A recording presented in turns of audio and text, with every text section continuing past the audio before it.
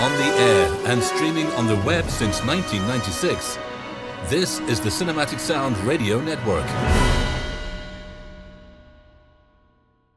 Come down, sparrow, sing me good morning. Rise up, sun, light the arch of the sky. Weaving river, turn light to diamonds. When I look in my true love's eyes, young as any spring, his eyes almost sing. Welcome to another edition of Soundtrack Alley here on the Cinematic Sound Radio Network. I'm Eric Woods. I'm filling in for Randy Andrews. And on the program today, we're going to be talking about the 1985 Ridley Scott directed film Legend, which featured two original scores, one by Jerry Goldsmith and another written by Tangerine Dream. And we're going to be talking about both scores and analyzing specific cues against each other to see how they relate to one another, what their similarities are, and what their differences are. And my guests today include David Casina, Jason Drury, and Robert Daniels. So sit back, kick up your feet, and relax as Soundtrack Alley on the Cinematic Sound Radio Network begins now.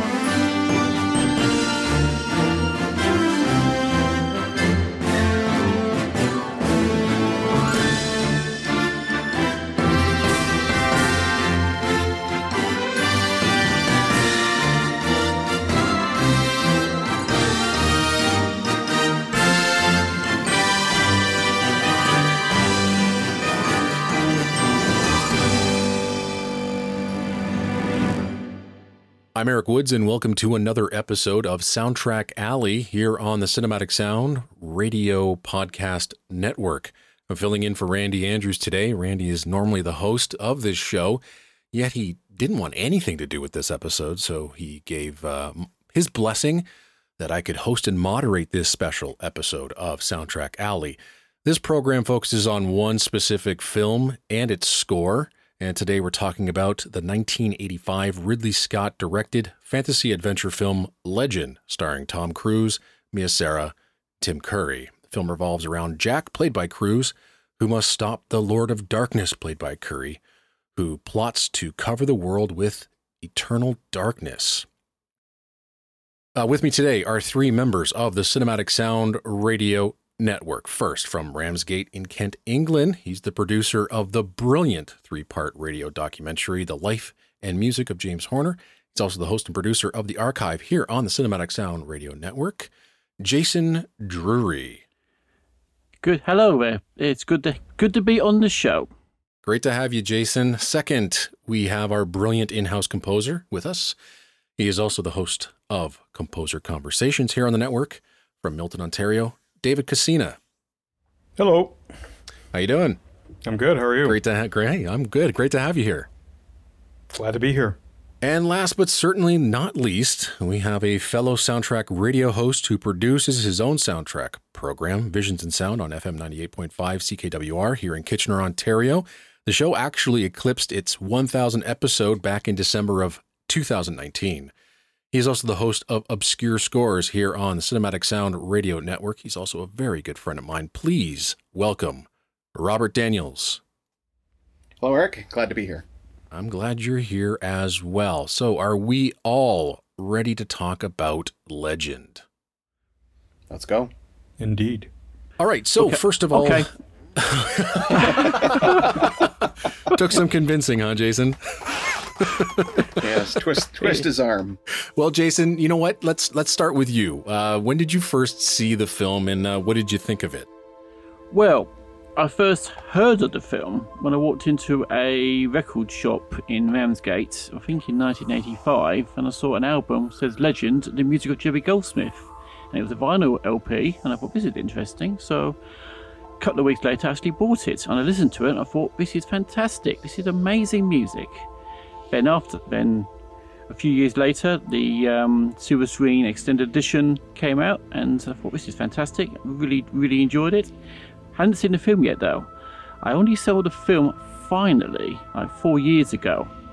I think I got it for Christmas. My partner gave me the DVD for Christmas. It was like the Blu-ray for Christmas, and I was, well, my first reaction to the film was it was very. I enjoyed it. I saw often it was a Ridley Scott film, and the way it was, the sound quality, the sounds, the Foley sounded very Ridley Scottish in its approach, and I think I've noticed on the Blu-rays it's the only films that's had 2 disclaimers. There was a disclaimer at the front of the director's cut, and also a disclaimer on the theatrical release. But even though the quality, it was a slightly different quality of the Blu-ray transfer, the film itself, it was well worth the wait. It's a great film. It's been a very interesting weekend for me. I have listened to music from Lord of the Rings for Rob's show this week, and I've also now listened to music for the Legend, and it's been sort of fantasy has been a really big fantasy weekend for me in that respect. But as far as the film, I saw the film a couple of times. I saw it with the Ridley Scott commentary as well. Found it absolutely fascinating, as always in all Ridley Scott films he does a commentary for. It's always fascinating for him to talk about it. And as far as the film itself does, it's both films. The production design is absolutely amazing. There's it really, every time it does stand out, it's absolutely stunning. Sometimes you can't even believe it's all done mostly on the 007 soundstage.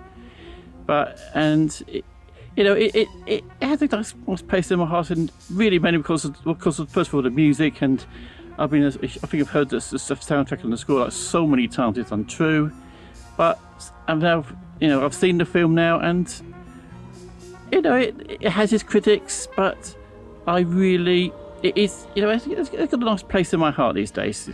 Legend is a film I think I should go back to a lot more often than I do. I think this week has been the first time for a few years now since I've seen it, but it was well worth it, but particularly the director's cut. Robert, before we get your thoughts on the film, can you introduce us to your cat? He was here. Gimli is. Oh, come on. Come here, buddy. He's your partner in crime, right? Yeah, he is. He sits in on a lot of the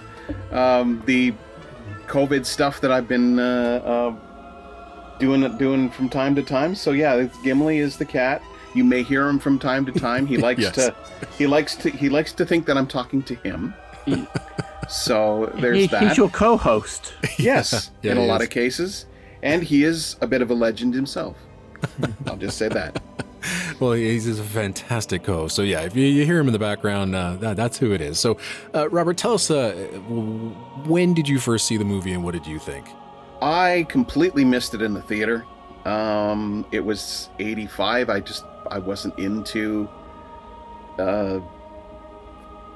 I just basically wasn't going to movies at that point.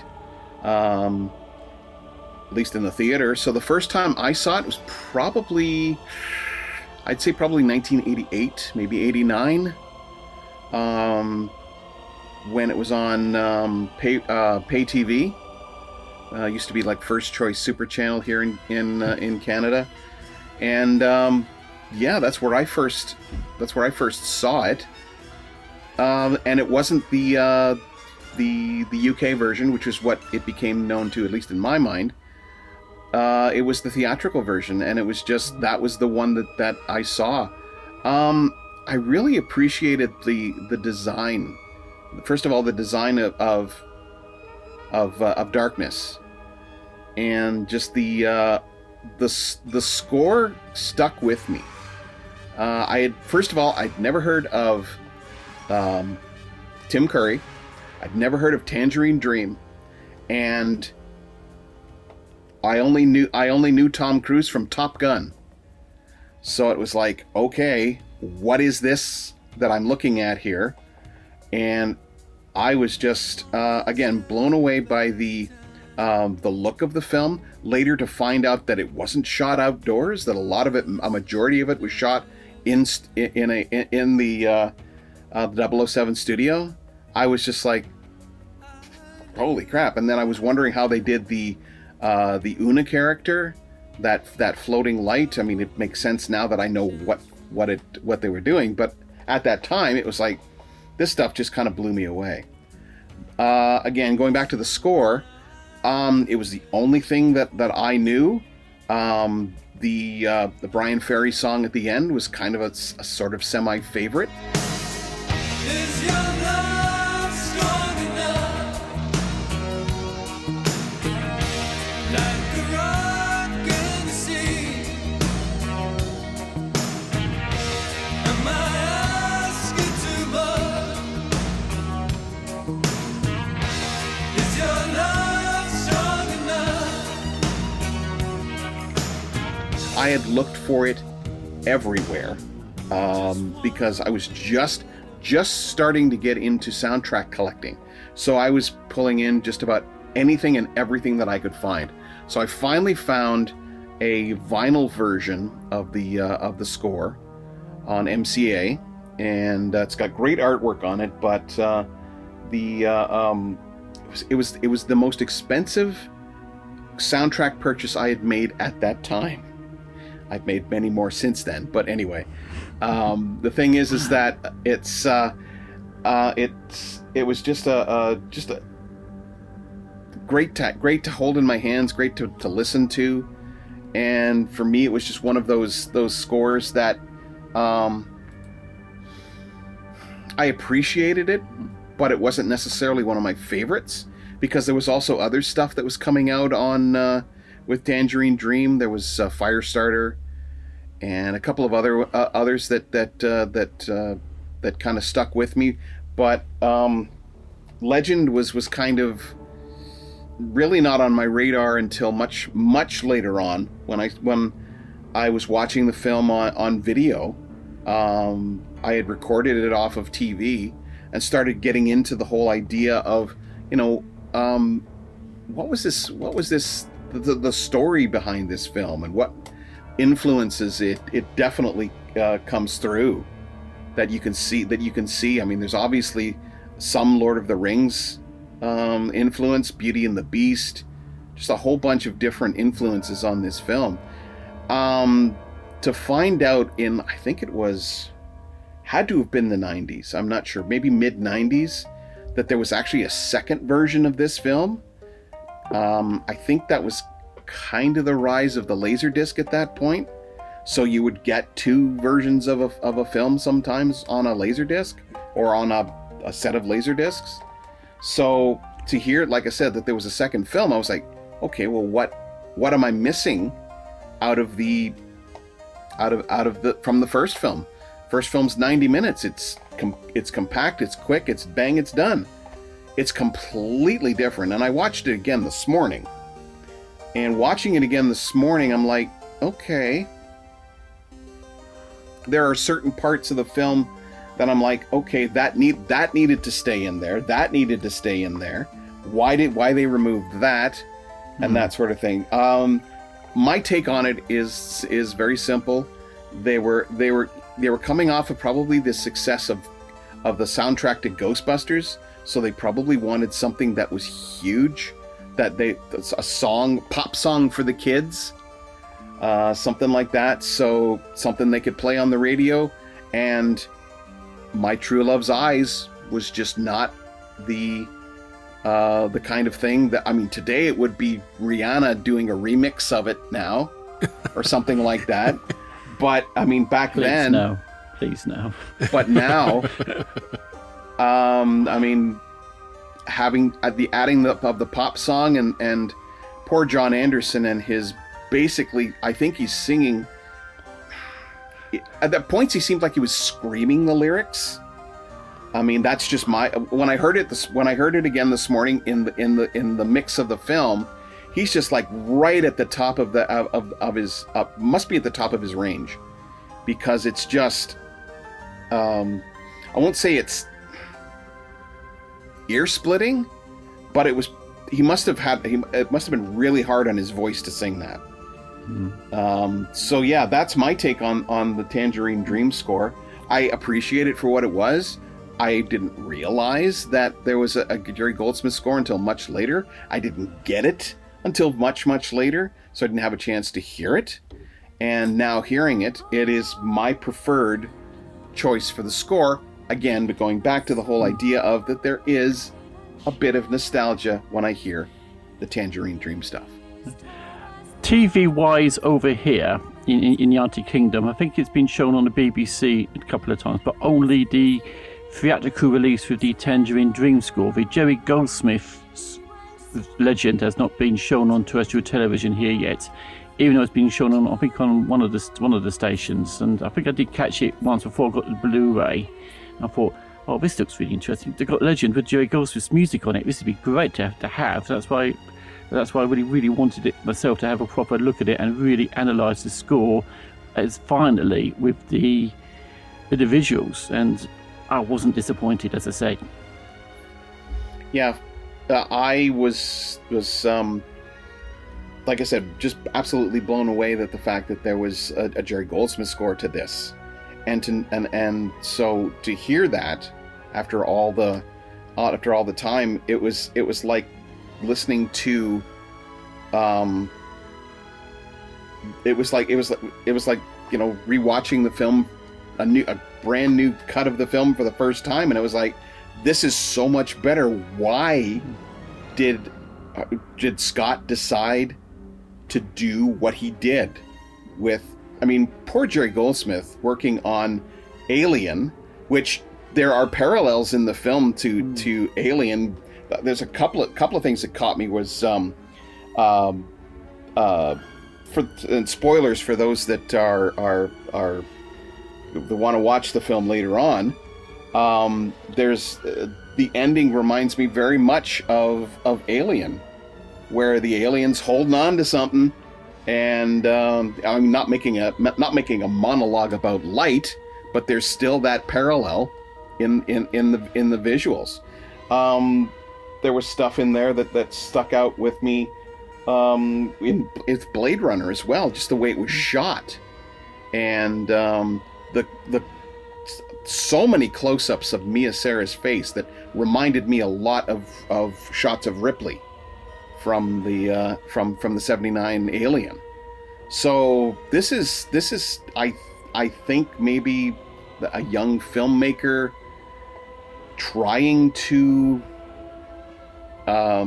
make a voice, and then hearing or expressing his voice, and then suddenly realizing that, oh, the higher ups, from what I've read, it was pot smoking viewers of the original cut that kind of scared Scott into rejigging the film and changing the score. I mean, it reminds me a little bit of Troy as well, where you have the old-timey score, as I think it was referred to as. And Goldsmith's, the more I hear it, no, it does not fit under that. It actually has a very interesting... I was surprised to hear the electronic components in it, and yet it still, for some reason, was changed. I don't understand that. Yeah, Ridley Scott gets trampled on quite a bit, especially on his earlier films, and Sidney Sheinberg was the major culprit at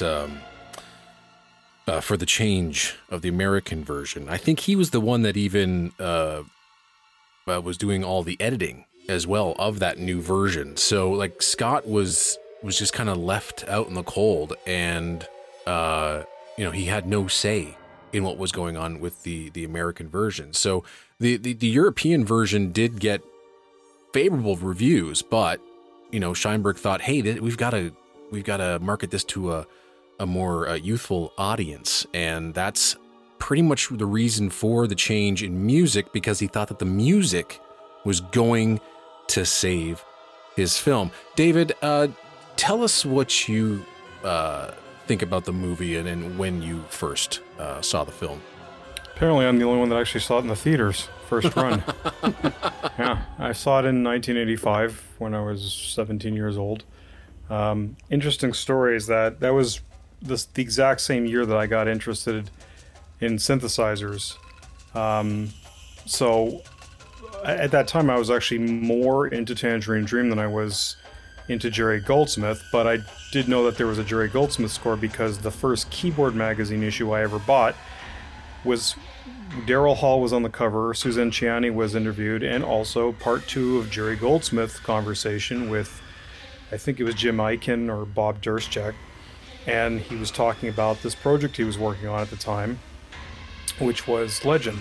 And he talked a bit about Under Fire and working with Pat Metheny as well. It was around the same time. So he was very excited about what he was going to bring to the score.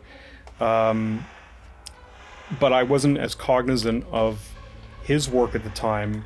I had been years earlier as a soundtrack collector, because I started collecting soundtracks in 1977, when I was a kid, or I was begging my parents to buy soundtracks for me. I didn't have a job then. But the Tangerine Dream score was part of the allure for me to actually see it in the theater. It was less Tom Cruise, because Tom Cruise really wasn't a very successful marquee draw at the time. He was a sort of a side player to things like The Outsiders, Taps, things like that. He wasn't actually. It was not until Legend, well, probably Top Gun, which sort of catapulted him, if I remember. So it was the music that drew me to wanting to see the film. It was the fact that it was Ridley Scott, because I was a huge fan of Alien and Blade Runner.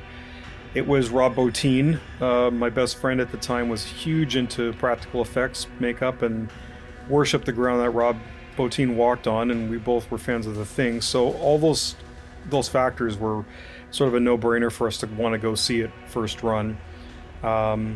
Didn't see it in a great theater. I think it was like a Cineplex, which, seated 14 people. The screen was probably smaller than some people's homes now, or their theaters in their homes.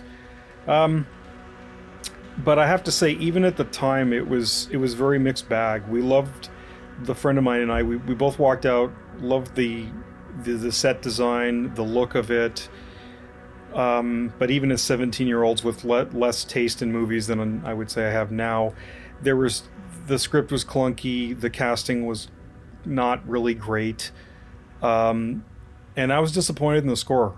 By that time, I think I had 22 albums of Tangerine Dream, right from their early 70s work, like Rubicon, Phaedra, so early soundtracks like Sorcerer. Thief was my first soundtrack that I got of theirs, and then it just opened the floodgates. Poland, Tangram, and I love their work. I know that contemporaries of mine say, "Oh, you just, you don't like anything that's too new or too electronic." It's like, no, that's quite the straw man, because I was more into electronic music back then than I was into orchestral. That was when I discovered electronic music. But I think I found even at the time that it was kind of a hodgepodge. There was a lot of stuff that just seemed literally thrown at the canvas, and it sounded like they were praying that it would work. So I found the music in the film experience distracting, not connected, and there'd certainly been enough films that I'd seen up to that point which had amazing scores and that did really work organically with the characters and the atmosphere and the narrative. So I walked away from it thinking, geez, I wonder what that Jerry Goldsmith score is like. Now, unlike Jason and Rob, I wasn't cognizant that a score was ever released, or a cut was ever released in overseas, because we had no internet back then, and I liked collecting trade magazines like Cinescape and Starlog and all that, but I don't think there was ever a mention about an alternate version. It wasn't until I got into university and I hung out with the film guys, because I was obviously trying to become a film composer. So, and one of my director friends said there was a bootleg videotape that he had of the European cut. So one night in residence, we all watched it, and I was thinking, I was blown away by the score. I was like, Jesus, this thing's amazing. And at that time, I was, first or second year university in music studies, and I immediately heard the comparisons of Ravel and Stravinsky, a lot of the stage works, that kind of expansive sound in that other score from Goldsmith, and even the cut seemed a little bit more even. It seemed a little more digestible. Yep. And things like even Darkness, it seemed to have a better context, and definitely more of a portent because of the music that accompanied.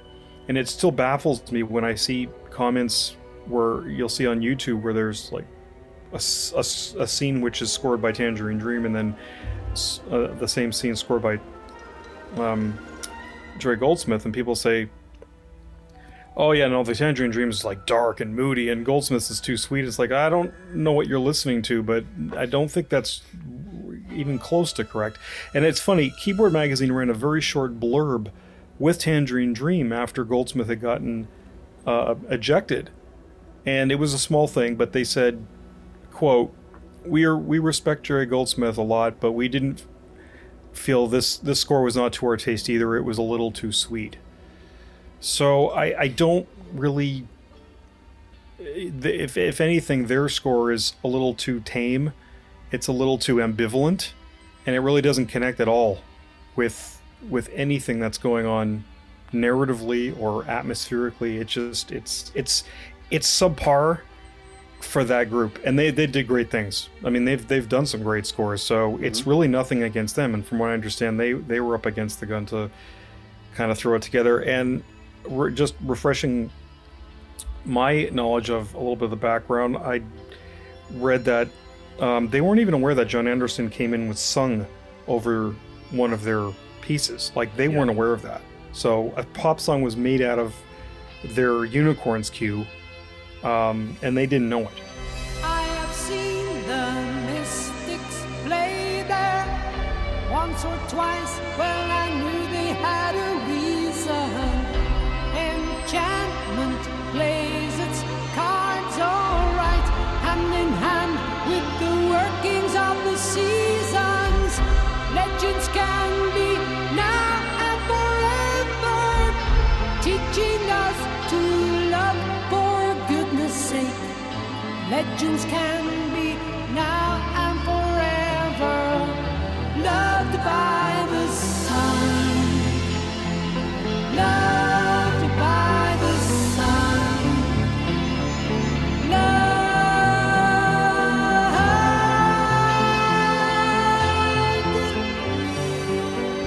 Two and two go so. Yeah, so sort of it was a whole screw job on all levels for both sets of composers. But I didn't hate the film at the time. I think when I first saw it with the Tangerine Dream score, I bought the album, and the album had that really cool cover with Darkness on it. But I rarely played it. And when I finally had a chance to get the Silva Screen score in 1993, I picked it up at an HMV. Interestingly enough, I picked up Ravel's Daphne and Chloe at the same time. I didn't even know that there was the similarities, but that was my favorite score of the summer.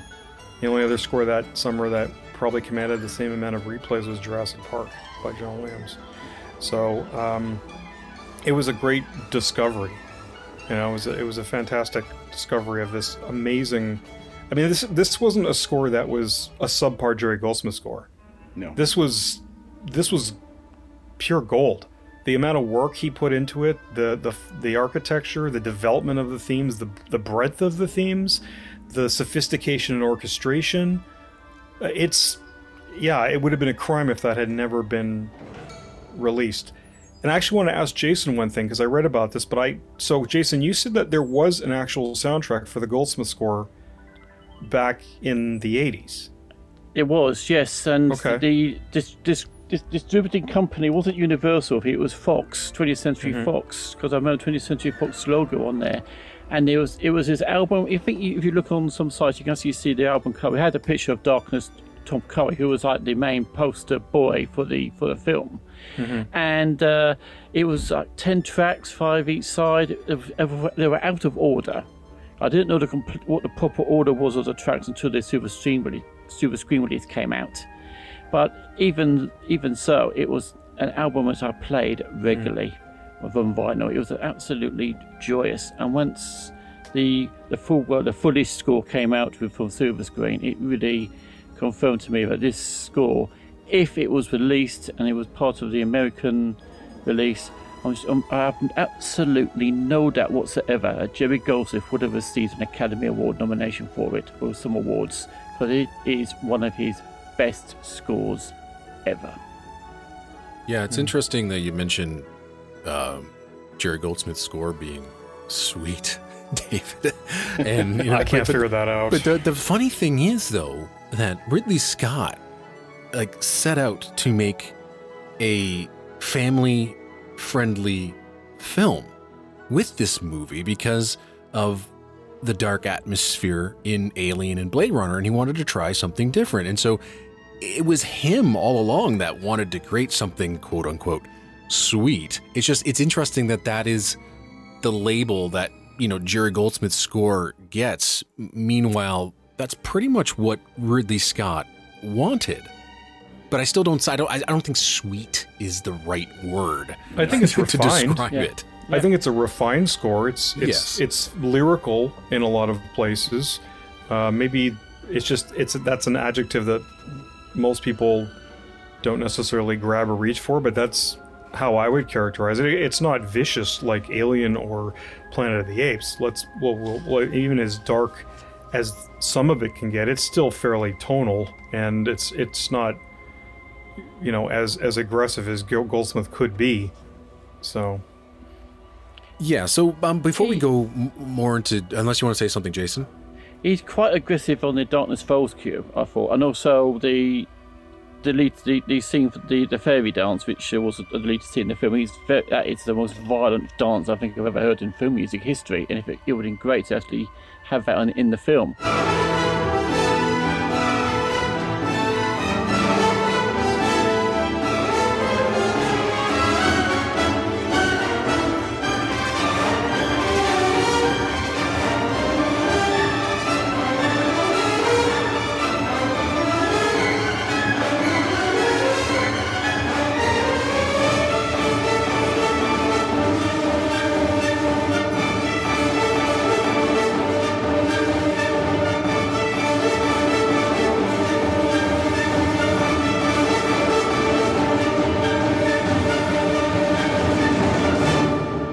But it is as it is. It's one of his greatest scores. I don't call it sweet. It's just lyrical. It's just you can listen to it, and particularly some of the cues we're going to talk about in the show. You can just close your eyes and you don't need the visuals of the film. It's just pure beauty in the music. Yeah, it plays like a tone poem. In fact, I was telling Eric this, and I maintain this.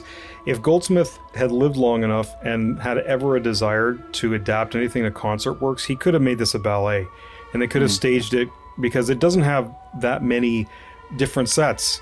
There's maybe 4 or 5, and any ballet company production company that would be easy for them to do. I think it would be amazing to just have dance or choreography and have the music, because it really is, the music comes across as a stage work, like Stravinsky's Firebird or Daphne and Chloe from Ravel or Bartok's Wooden Prince.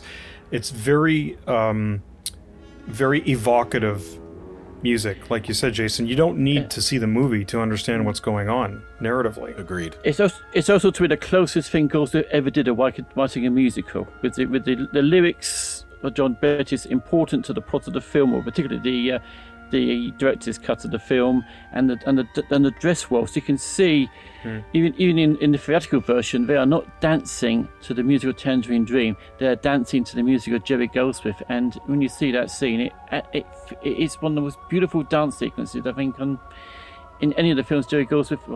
Only one of the few dance sequences he composed for, but it is absolutely wonderful to watch visually as well as listening to the music. And I think we've also got to credit here the great orchestrations of the great Alexander Courage for this, because he was really, I think he's got to be really part of the credit of producing this Wasn't great that Morton? score for Judrick. I thought it was Morton orchestrated Legend. It's Alexander Courage did all of it.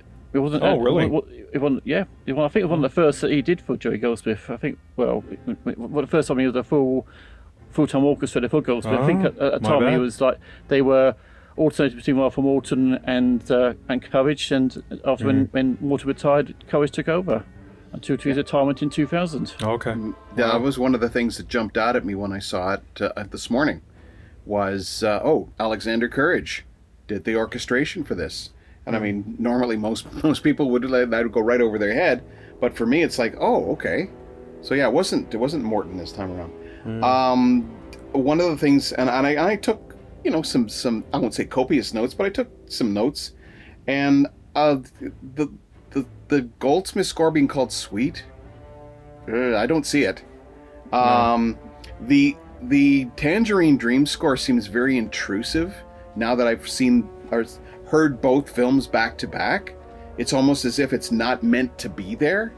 And now that I know what has happened, it kind of wasn't meant to be there in the first place. But Sweet would not be what I call. I mean, I'd say that if anything, whimsical in certain spots would be the better word for it.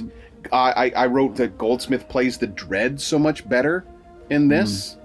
With that scene with Mia Sara and Darkness, or Lily and Darkness, at the dinner table, it's just this.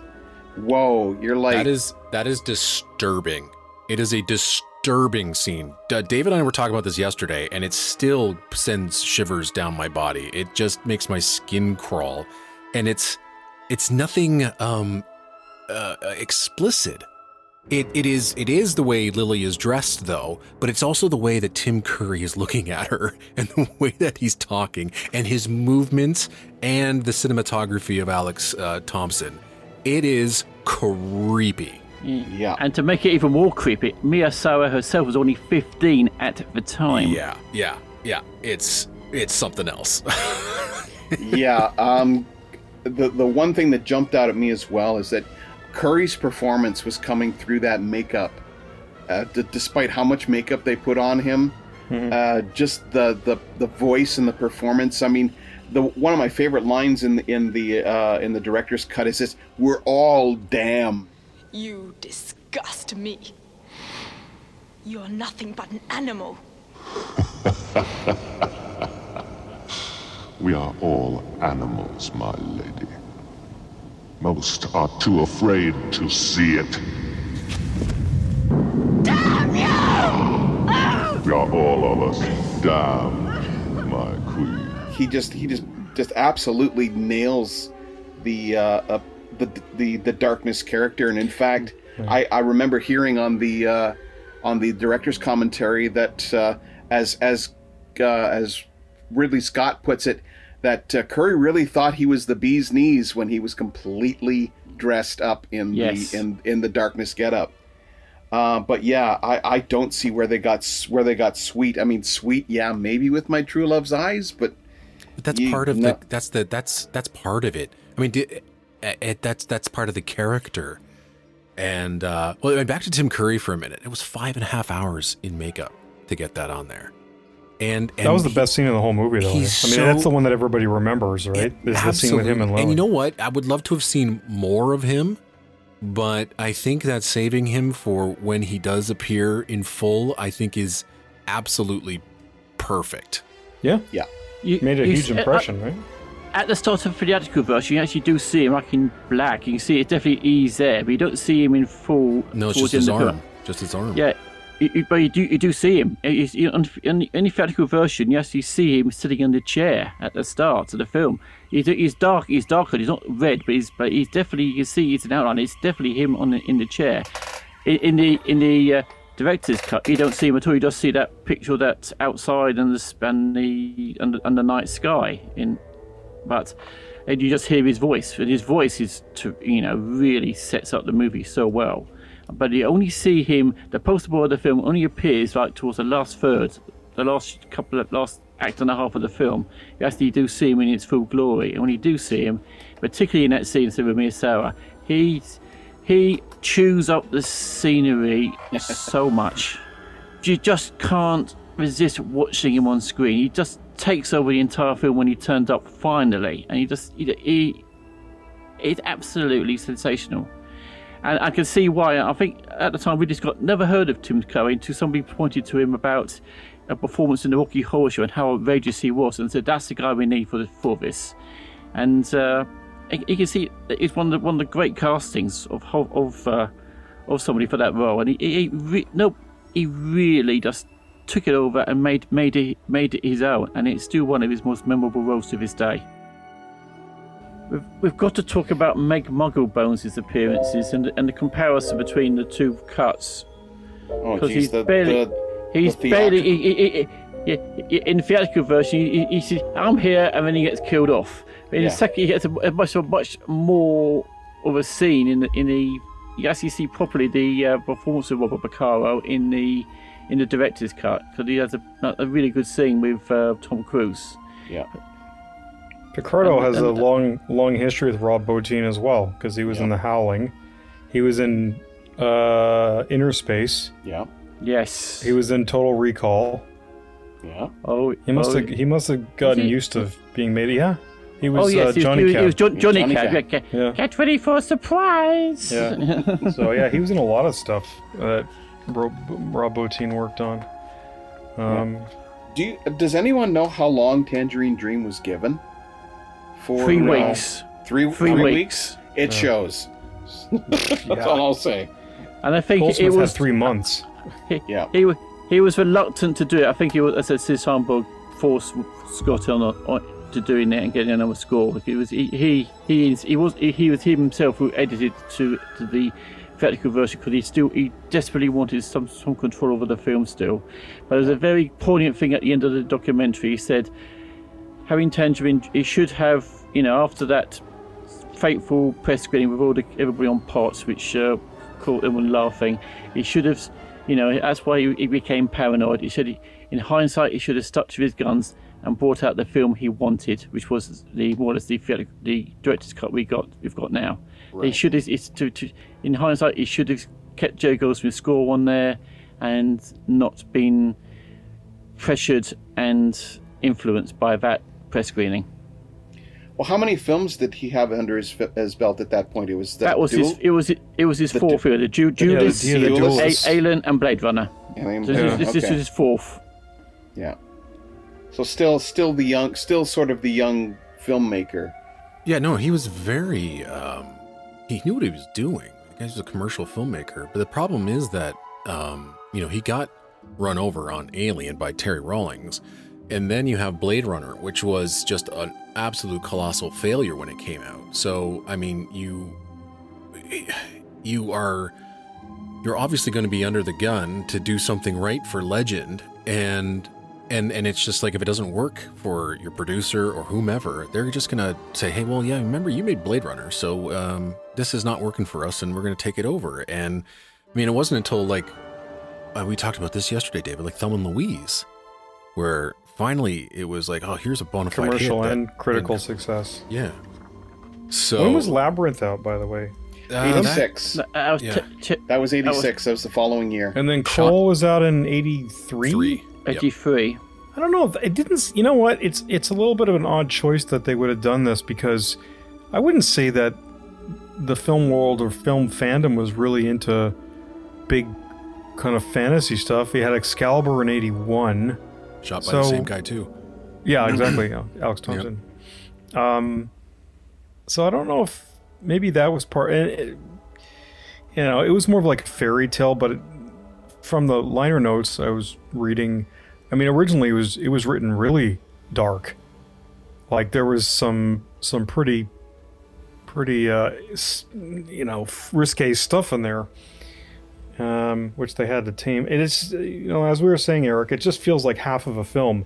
It doesn't feel like you have a lot of context for character motivations or even story motivations. It's sort of like you've jumped in the middle of a movie. It's like that's exactly the problem I had watching it, and I have only seen it, for the first time last month, both versions. So I don't know what I was expecting. I didn't expect it to be that messy. And so, but I also didn't expect it to be that confusing. And just like where it started was, you're right, like in the middle of some other film where we weren't introduced to characters and we had no idea what the relationships were. And we somehow needed to understand that ourselves, even though we don't know what kind of world we're in here.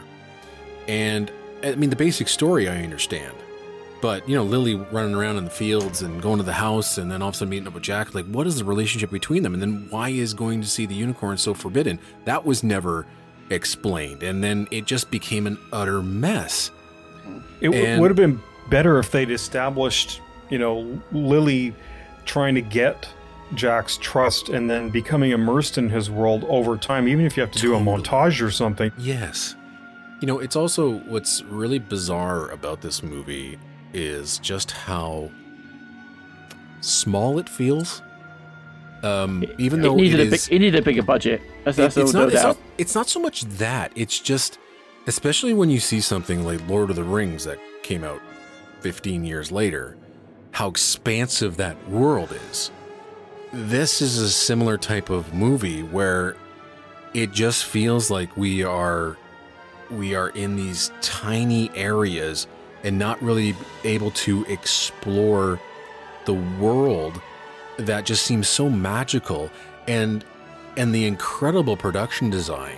It comes through, but I just feel like even the amount of characters that are in it, there's only like 6 or 7. Like there's 3 goblins that are trying to find Lily and Jack instead of like a whole army. It just seems like it's so very small. And there's one guy fast asleep in the cottage. You don't even see him in the theatrical cut. Yeah. I don't mind the fact that there's not many goblins, because my sense was that darkness had been banished, right? He was trying to get back a dominance in the world, so he only had limited resources. That didn't bother me, but I totally agree with your point that it's a very myopic story. It seems like it's missing a lot of again, more of the landscape, and then that's unfortunately a feature of being relegated to sets, whereas Lord of the Rings, it was also a big long commercial for, hey, come to New Zealand and enjoy the grand vistas. They didn't have that advantage, so we're going to be limited. Apparently the original script had a lot more people involved, a lot more extras involved in the script, but the script was loved by everybody, but I said if you filmed this script it would cost like $400 million, so they had to tone it down. Well, and correct me if I'm wrong, but they wanted to film everything within the studio, and they didn't want to go outside. They didn't want to do anything else. They wanted to do everything indoors, but then they were forced to film. The lighting burns down the studio, the 007 stage. Well, it was the lighting. They wanted to film apparently in Yosemite Park. That's what Scott was thinking of, but he couldn't. But the lighting would have been very difficult for him to light properly the way he wanted it. So that's why he wanted control. That's why he ended up on the 007 stage, because he had to control the lighting of it. And it's great. It's gorgeous, but again, it just feels so. Again, claustrophobic isn't the word I'm looking for, but it just feels like it's crushed.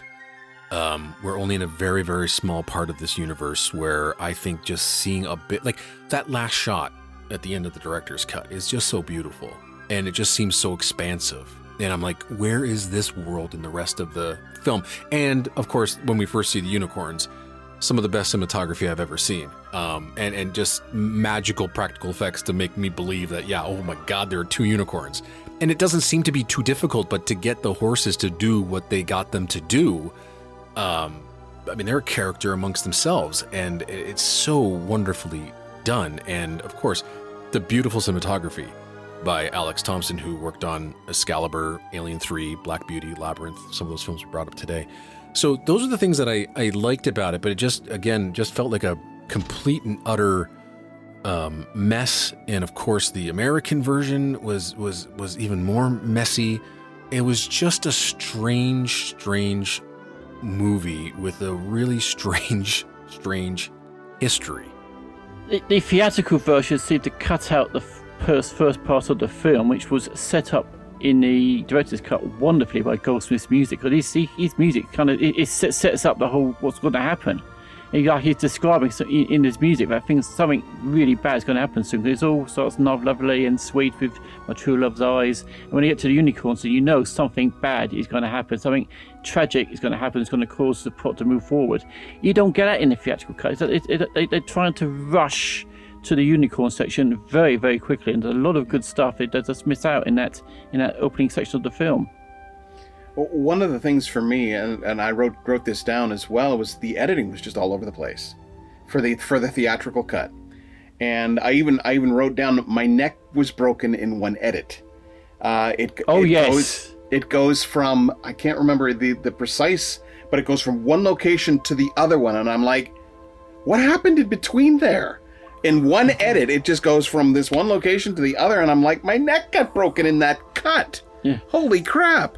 And in the director's cut, there's a very weird edit. It's like a twisted. The last time I saw an edit like that was on Star Trek, on Mirror Mirror, when you see the bad Kirk changed into the good Kirk on the alternate universe. It's like a twisty cut. You only see that sort of thing on television. Mm-hmm. That's right. Yes, you're right. Now that I think about it, you're right. That was the only kind of weird transition, right? It was so odd, and it was in an odd place too. And it stood like a sore thumb as well to me. It just jarred. Yeah, what a weird. Any other thoughts on the film itself, guys? There's in the director's cut, there's a scene where I write down Gump, and then I go Gollum at the same time when it's like he's basically thrashing around on the ground, and I'm like, wait a second, is this what? Because this is also the same year that The Black Cauldron came out, the Disney film, which also has a character that's very similar to Gollum. So I'm thinking, is this Ridley Scott trying to do his Lord of the Rings, or his push towards that? I don't know. David, any last thoughts on the film? I think I remember liking the Robert Picardo scene too. Oh my goodness, darkness. Yes. That was about the only time that I had a sense that there was imminent danger. Everything else seemed so lackadaisical because the score and just the tempo and the editing just didn't seem like there was really any real danger to anything that was happening to the characters. That was one of the only parts that I thought, and even then, I think it was almost sort of played off a little too kind of tongue-in-cheek. It was the practical effects were amazing. Yeah. So that's about it. Aside from that, but reading for the article cut, look, Picario barely has any screen time. He's there saying, "Yeah, I'm about to E-tune." That's it. He's gone. You get a much better scene in the director's cut. You can actually see fully the performance he did. So. He really was shortchanged on the theatrical version because he's barely up. Well, blink and you miss him. Mm-hmm. So would you watch the movie again, just on your own, Robert? I have it on DVD, so I can. But like I said, the last time I watched it, or I've mentioned to you guys earlier, anyway. The last time I watched it has probably been like 15 years. So would I watch it again now that I've seen it both films back to back? I'd be more likely to watch the director's cut than the theatrical cut. Jason? I'm the same as Robert. I would rather watch the director's cut because it's a far better representation of the script and the material than the the theatrical version, which is probably still be shown on terrestrial television many times, and I'll just avoid it because that's not the cut I want to see. I want to see the cut with the Jerry Goldsmith score, and that is the director's cut, and the film works far better with Jerry Goldsmith's music than Tangerine Dream. No, just a bit of Tangerine Dream. No, I would watch it. I mean, I'm glad I have the Blu-ray. I don't regret buying it because I think just for the music and the visuals, it's not bad. I mean, I can forgive some of the other stuff, but it's nice to see those two elements really in full form, and then of course the Tim Curry character. So everything else is, once in a while we'll throw it on, and it's good. It's entertaining and enjoyable for what it is. Yeah, I don't think I'm gonna watch it again, and if I do, I'd have to do it by myself. I think my wife wanted to divorce me while I was watching it because she kept on turning her head and goes, "What the hell are you watching? What is this? This is really terrible." But I mean, it does look beautiful, and someone mentioned that if this was like a French abstract film, it probably would be much more successful. Just a series of images, because it is a beautiful looking movie.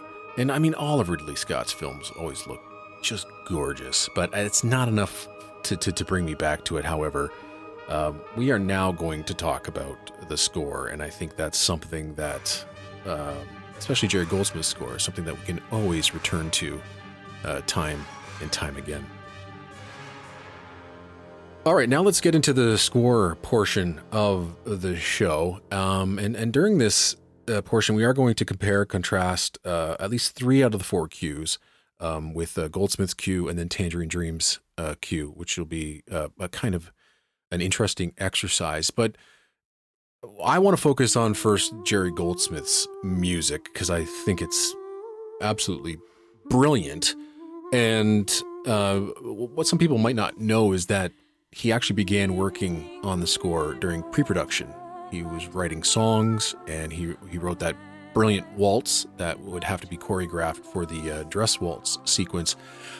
For me, Goldsmith's score is just rich, lyrically beautiful, dazzling orchestrations, distinctive, quirky electronics that add a wonderful layer of color to the score. As I said, it's a masterpiece, and I think when I was talking to David yesterday about the score and how I'd kind of rank it amongst Goldsmith's best efforts, and if this makes any sense to you guys, for me, this score just kind of stands on its own. I can't place it above any other Goldsmith score. I can't place it below any other Goldsmith score. It just kind of belongs on its own mantle. It's its own thing. Every time I listen to the score, I'm discovering new things, hearing new things, hearing a hint of a theme in one track only to hear it come to fruition in the next track. And I'm sure we're all going to learn a lot from David and his analysis of the score later on in this program. Because, even going over the score with David yesterday, I was learning stuff about the score that I hadn't noticed before. Legend, for me, is one of Goldsmith's greatest curiosities. It's one that keeps offering more and more every time you experience it. And having just experienced it in context only a few months ago, I now have a deeper appreciation for what Goldsmith did. This score, in my opinion, should be studied, analyzed, dissected to uncover more of its secrets. And for those that don't own the score, well, I mean, you get this wonderful analysis of the score in the film in the liner notes of the expanded album on Silver Screen Records from liner note writer Paul Andrew McLean. It's fantastic. And, honestly, I wish this would get a proper book, a whole book on the film and the score, kind of like what the Lord of the Rings got. But, this film isn't the Lord of the Rings, so that's never going to happen. So, but I think it's a Goldsmith masterpiece that just stands on its own. Jason, what do you think? And another, I adhere to what you just said. Everything there I entirely agree with, but it's also a very important score in Jerry Goldsmith's career because it's the first time he worked with Mike Ross Trevor. And he was only there originally to record the dances, like the dress waltz and the fairy dance. And Goldsmith loved the working on in CBS, because originally also the guy who was supposed to do the recording score was Alan Snelling. And Goldsmith liked what Mike Ross was doing, and he said, I'll use you for the entire score, and started this roughly 15-year relationship they had. When Jerry Goldsmith came to the UK, he worked more or less most of the time on CBS Studios and with Mike Ross Trevor. This roundabout, even though he wasn't working on the actual film itself, he would be like Total Recall. He'd be using his studio and he'd be around there. So they had a very good relationship with Mike Ross, and the score itself, it's what a good score to start a career with Jerry Goldsmith was for Mike Ross, because it is the most lyrical, the most beautiful, the most wonderfully lyrical sort of score I've heard in years. Particularly when I first heard it, and I've listened to it I think at least 3 or 4 times a year ever since. It's a score I always go back to because of, as I said, it's sheer beauty. And as I said to a lot of times, a lot of people, a great film score is one you can have the visuals in your head with the music. You don't need to see the film. And I had not seen the film for 4 years ago, but I still had the visuals in my head, thanks really to the silver screen notes and the music and the music. I could actually see. I probably had seen the film before I actually saw the film. If you get what I'm meaning.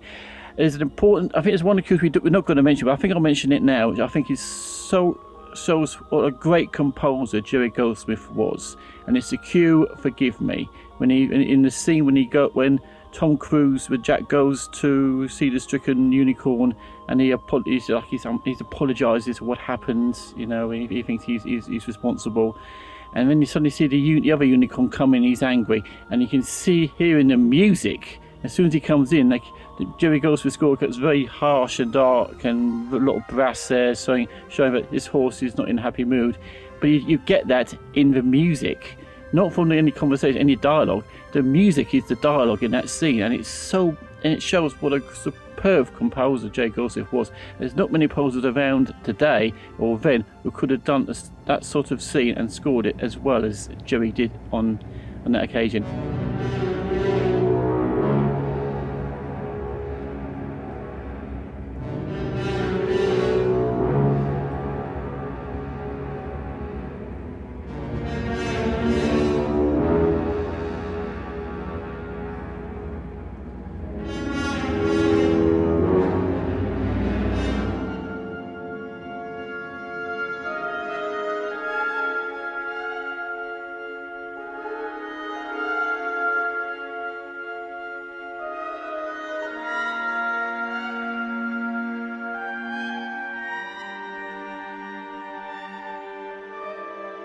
It shows what a master composer he was, and he was perfect for the film, and it was and it was good. I think the reason Goldsmith did this film, considering all the aggro he had with Alien, was because he loved the script, and he scored the film because of the quality of that script. A lot of great Goldsmith scores. He scores not just the final product, he scores a good script, and he scored that script so well. And as I said, it's one, in my opinion, like with Eric, it's one of his greatest scores. I think it's probably off his top 5 in his career. And as I said, if it was properly on the film, probably in the United States, I have absolutely no doubt he would have won awards for it. Even maybe probably a second Academy Award. Yeah, before we get anybody else's opinion, and I agree with you, Jason, you brought up Mike Ross Trevor, and he's an unsung hero on this project. And it's not just because of the recording. It's because when producer James Fitzpatrick wanted to release the expanded edition of the score, they couldn't find the album masters. And it was only because of Mike Ross Trevor that they were able to release the score, because he had stored a set of 2-track digital tapes from the original sessions, mixed down from the 8-track, which he knew would be worth preserving. Now, these were complete takes. There were no edits done. So, I mean, there was a lot of work in recreating the tracks. But without Mike Ross Trevor and, his forethought to keep a good copy of this score, this one would have been lost forever.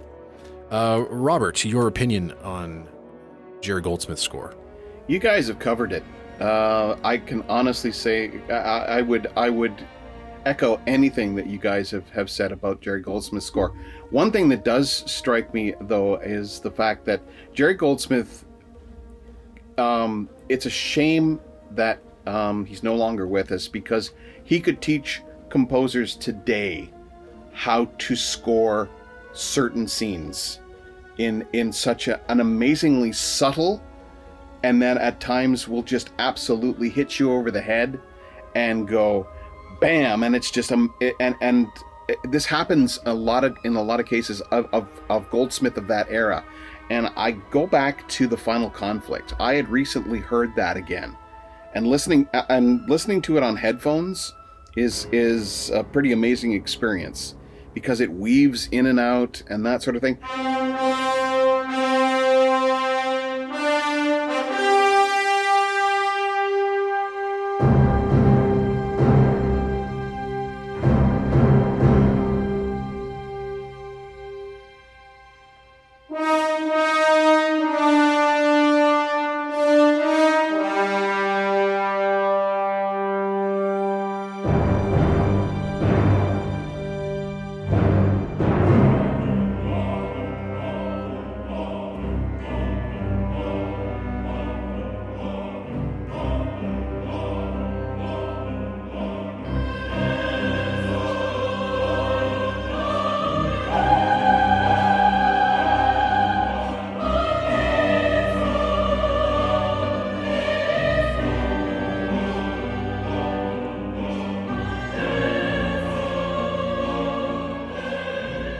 That's what Legend kind of does here as well, is it weaves itself throughout the film, and it really just, it hits the right moments, and when it has to be bold, it's bold.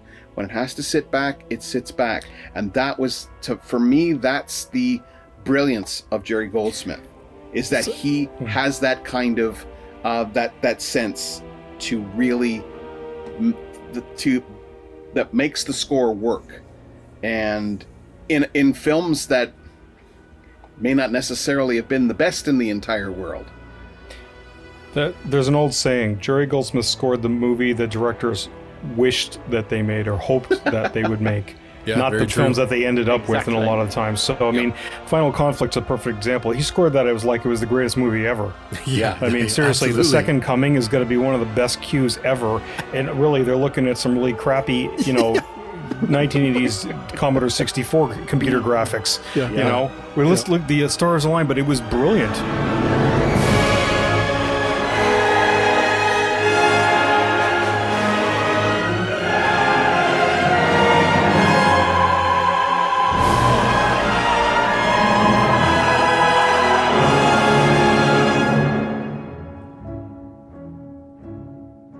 I mean, and that was something that followed him around for his entire career, whether it was a brilliant movie or whether it was really not a very good movie. But he was, the work ethic and the creative and the artistic just fiber of him and his work ethic. He wouldn't write down if the movie was less than what he thought it deserved. He always wrote the best music he possibly could, or he found inspiration in some of these films.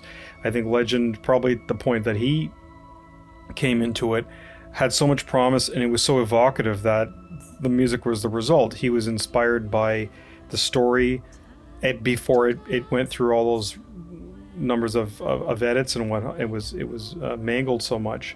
So what we're hearing is a very pure sense of Legend, and I think it does the best job in portraying what that whole idea was supposed to be about.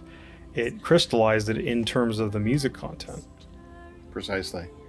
And it always amazes me, and Eric alluded to this. Every time you hear it, you hear something different.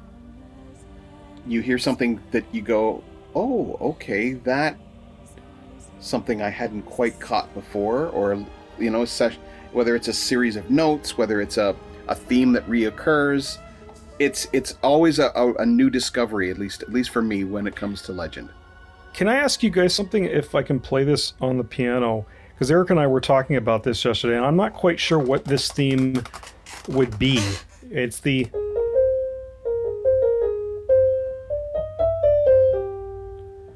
That's right in the first, actually the beginning of the unicorn cue.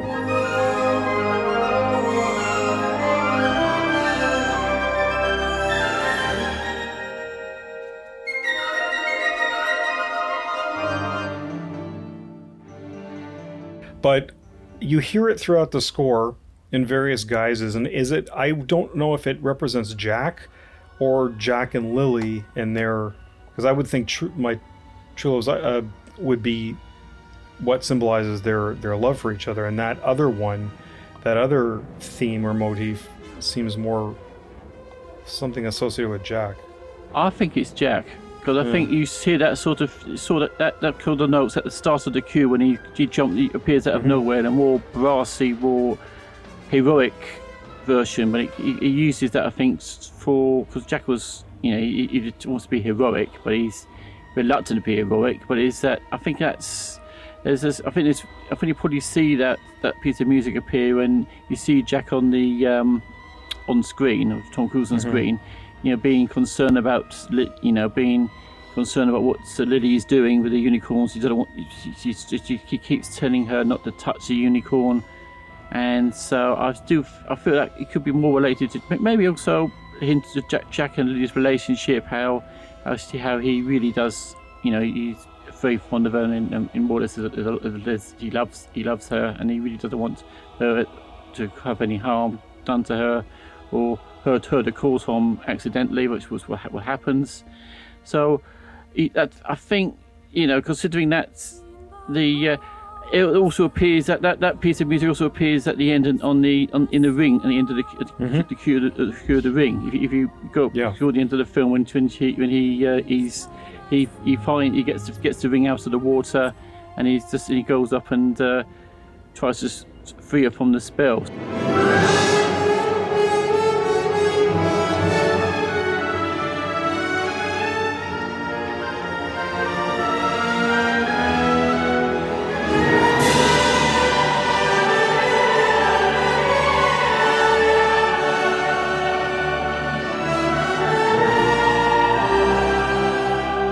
To me, it could well be the Jack, and maybe a hint of the Jack-Lily relationship is in that small motif.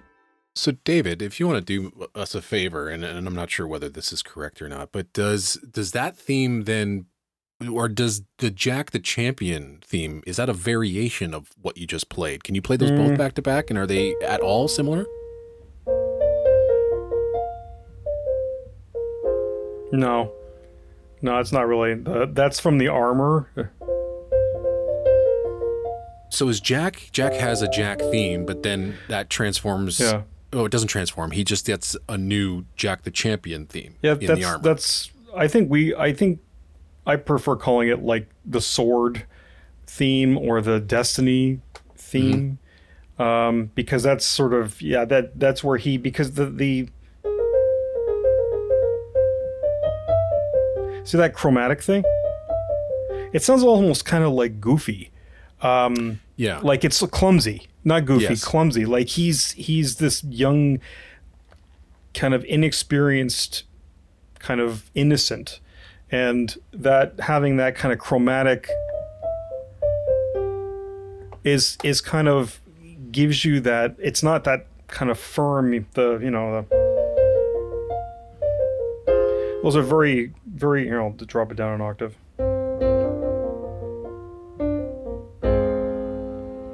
That's much more commanding. And doesn't that kind of heroic motif that plays also when Lily strikes the sword against the chain armor to free the unicorn, right?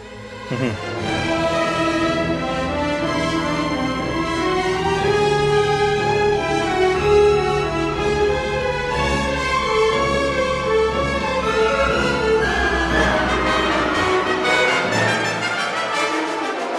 So that's definitely signifies more of both characters' resolve to defeating darkness. Whereas that the opening, and that again comes across in a few different places, it's still presented more as a heroic but a very it's not the same resolve. It's kind of an uncertain or an untested heroic motif. He's reluctant to be a hero. I don't think he's very much. He's forced to be a hero. We want a hero. So where can we find him? He said, "You're it. You'll do." Oh, yeah, because right. he's an innocent, and I think that's, Eric and I were joking, saying, maybe they should have cast the cast of Ferris Bueller in the entire thing. I mean, you can actually almost see Matthew Broderick in that role, because he's supposed to be untested and uncertain now, and maybe physical attribute wise he wouldn't, he's not like Tom Cruise, which was a good thing for being a forest kind of dweller. He used to be athletic and whatnot, but he has to have that kind of naivete, purity, and he wasn't predisposed to being this kind of like kick-ass Conan type character. That was never his kind of thing. That was like, casting Arnold Schwarzenegger in the role of Quaid for Total Recall. It's like, well, that's not a surprise when he wipes out all those guys, although in the book it was kind of the same thing. Casting is so crucial. So I think Goldsmith basically took the essence of the Jack character and imbued it with that a little bit of that uncertainty, that the not straight heroic component until later on. I don't know how you were when you were 15, but you were pretty clumsy. I was pretty clumsy when I was 15. So that's gold. Well, yeah, not much has changed. The thing is that's probably what Goldsmith was going for, and in a very subtle way, which he is a brilliant master at, to throw that clumsiness in there, and whether or not you pick it up the first time, your brain does. Yeah, tonally speaking, it's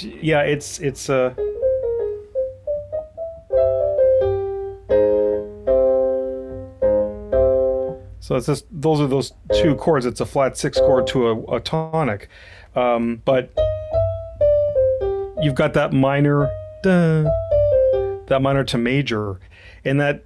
Yeah, and by the way, I wasn't saying that in a disparaging manner. I think it's perfectly contextual to establishing this character very much up front. This is the motif or the theme that accompanies Jack when we first see him. It's like, oh, he's got the brass playing it, so it's heroic, timbrally speaking, but melodically and harmonically, it's a little off. It's like, oh, you're not quite sure of yourself, aren't you? So, before we go into more detail about this unicorn cue, David, I do want to ask you, or even Jason and Rob can jump in here.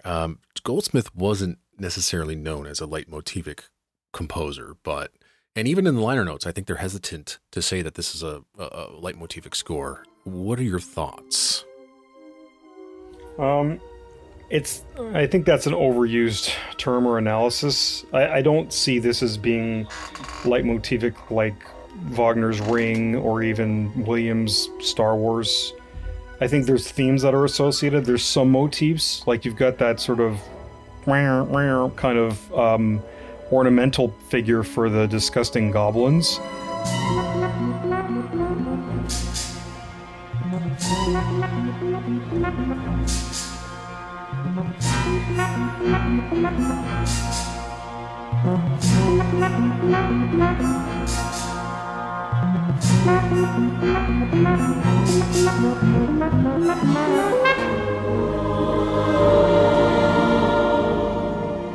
Which again is off-putting to some listeners. They don't like that DX7 brassy blah, but I think it's perfect. It works perfectly in the context of the storyline, that the score. No, I don't think Goldsmith kind of brings them up in the same literal or the functional way that a leitmotivic score necessarily would do. I think there's some associations with themes, but he's not like stopping and then necessarily recapitulating an idea.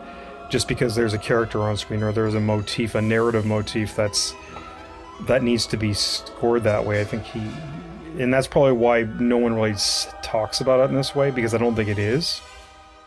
So since Goldsmith usually, will compose, one major theme for the film, and then he will pick that apart and maybe use parts for another character or whatever. I mean, is there a legend main theme?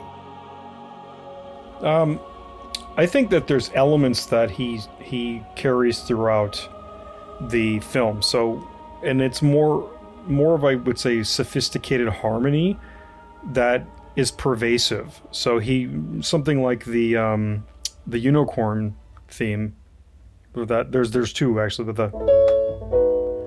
so that suspension there, and he does this a lot in various themes where there's these.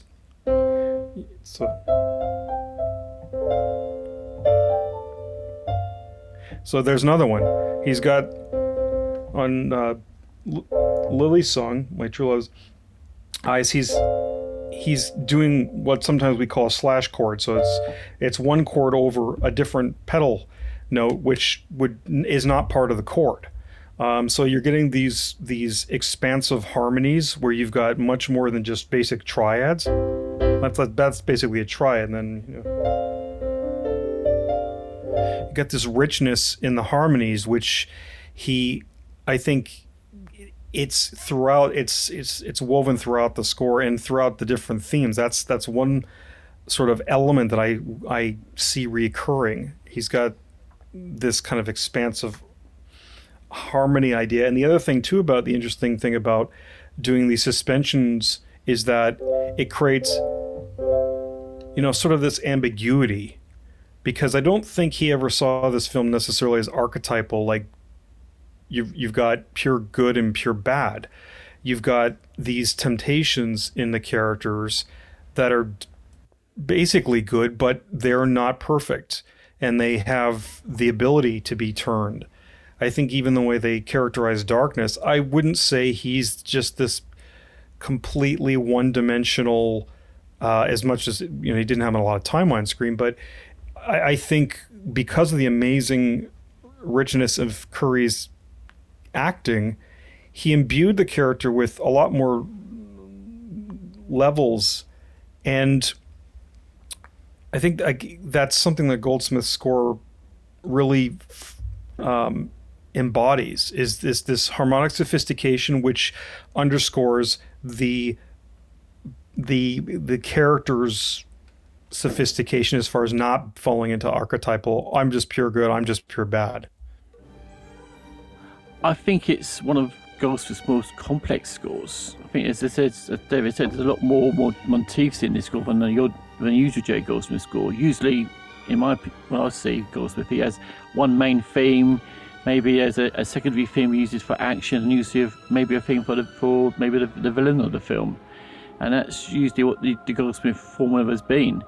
But this one, to me, when I listen to it, is far more complex and more, the motif has got its themes. There's the main theme. There's sub themes, different sections of the film. It's a far more complicated and interesting mix of musical motifs in this film than a lot of Goldsmith scores before that or since. I'm gonna disagree a little bit. I would say definitely for post Total Recall, I'm gonna say yes, that's pretty much on the mark.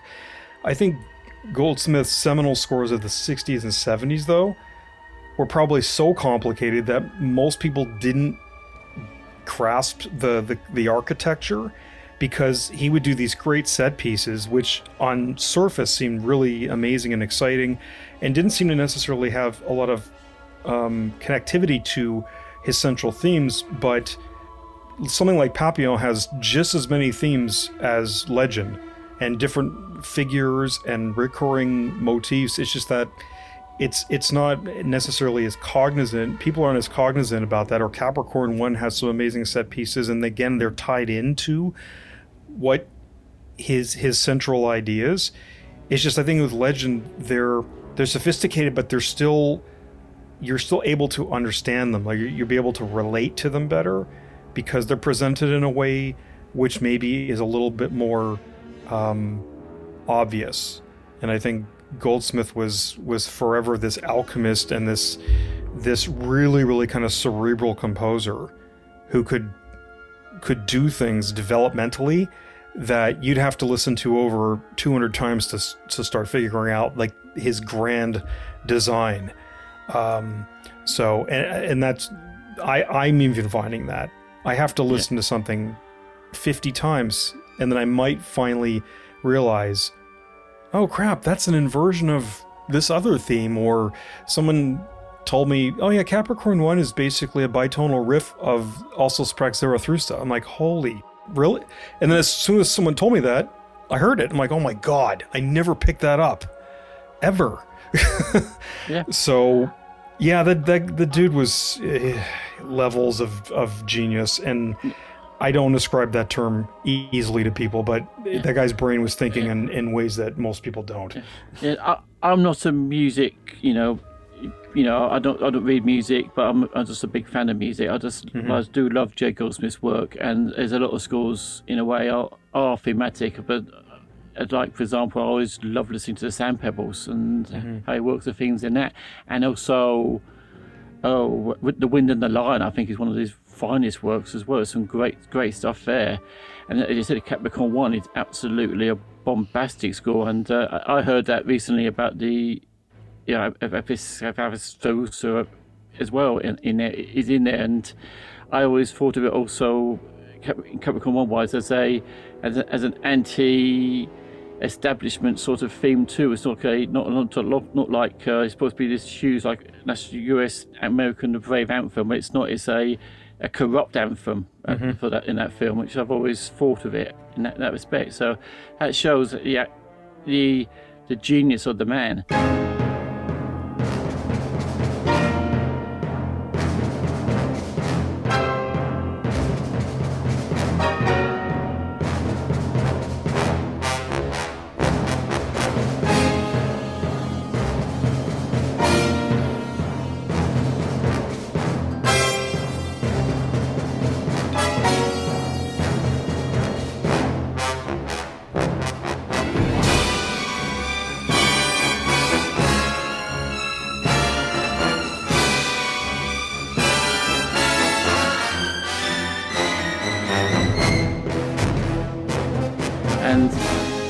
To legend, he used all that genius to produce this fantastic work, which to me was an even bigger smorgasbord of absolute riches. As I said, you can, because of the themes and the sub things he produced. It is, to me, it is one of the great fantasy film scores.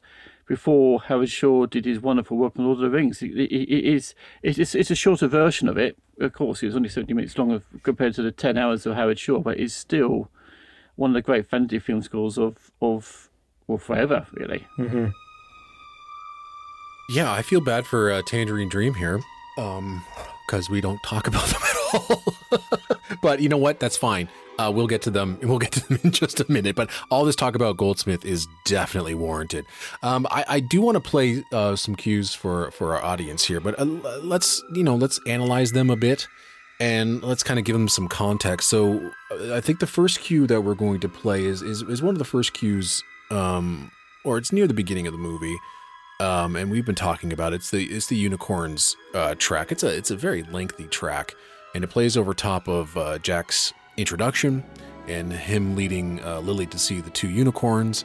But here, Lily is not content on just gazing at the magical creatures. She has to get closer, and then eventually it leads to the demise of one of them. And this cue, I love long cues that take their time to develop and play around with multiple thematic ideas.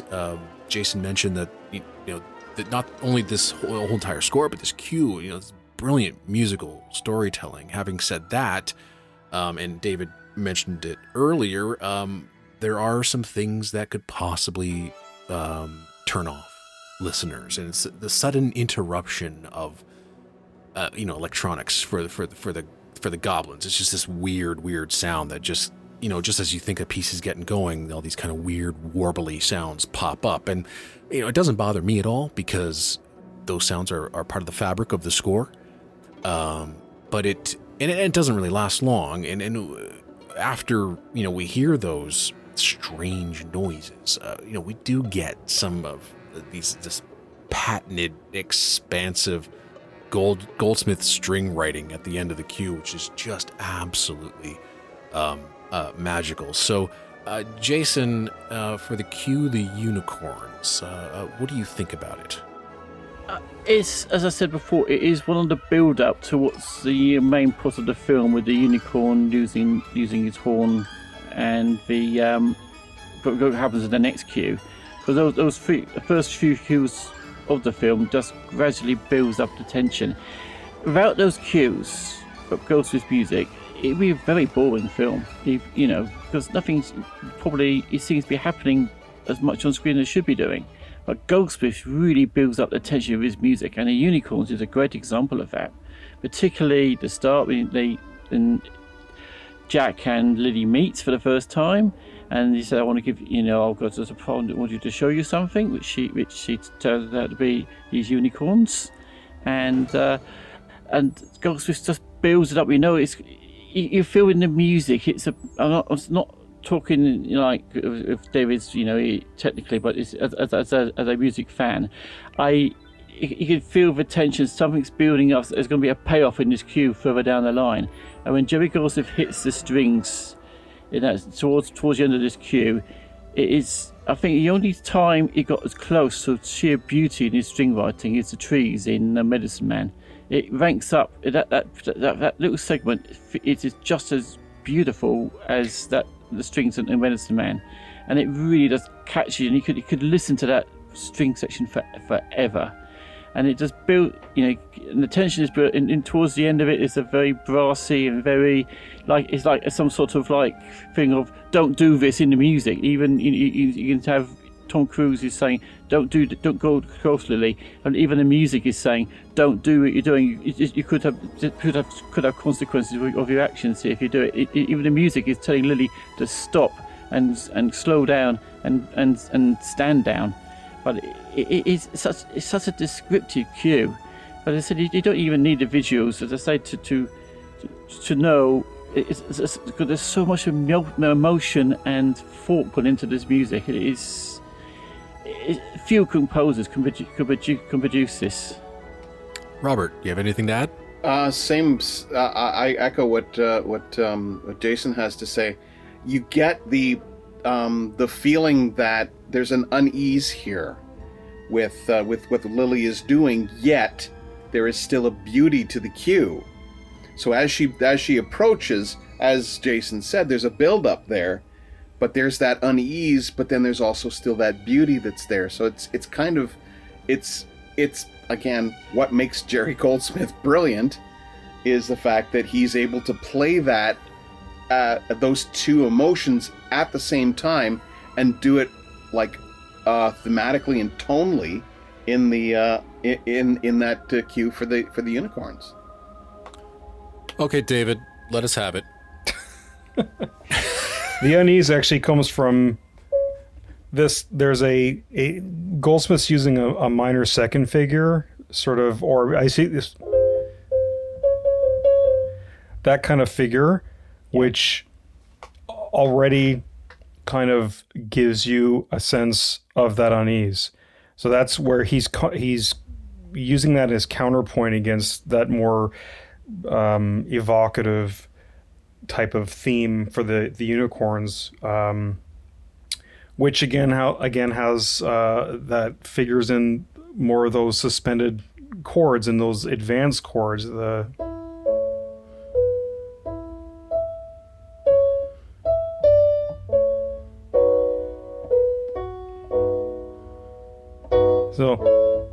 So that's that segment that he sort of takes out of that theme for a smaller kind of presentation of the unicorns, just a single chord. But in more of the expanded. The other thing he's doing there too is he's using what we call thematic imitation between parts. So the violins are, and then the cellos are, they're mirroring it within the harmony.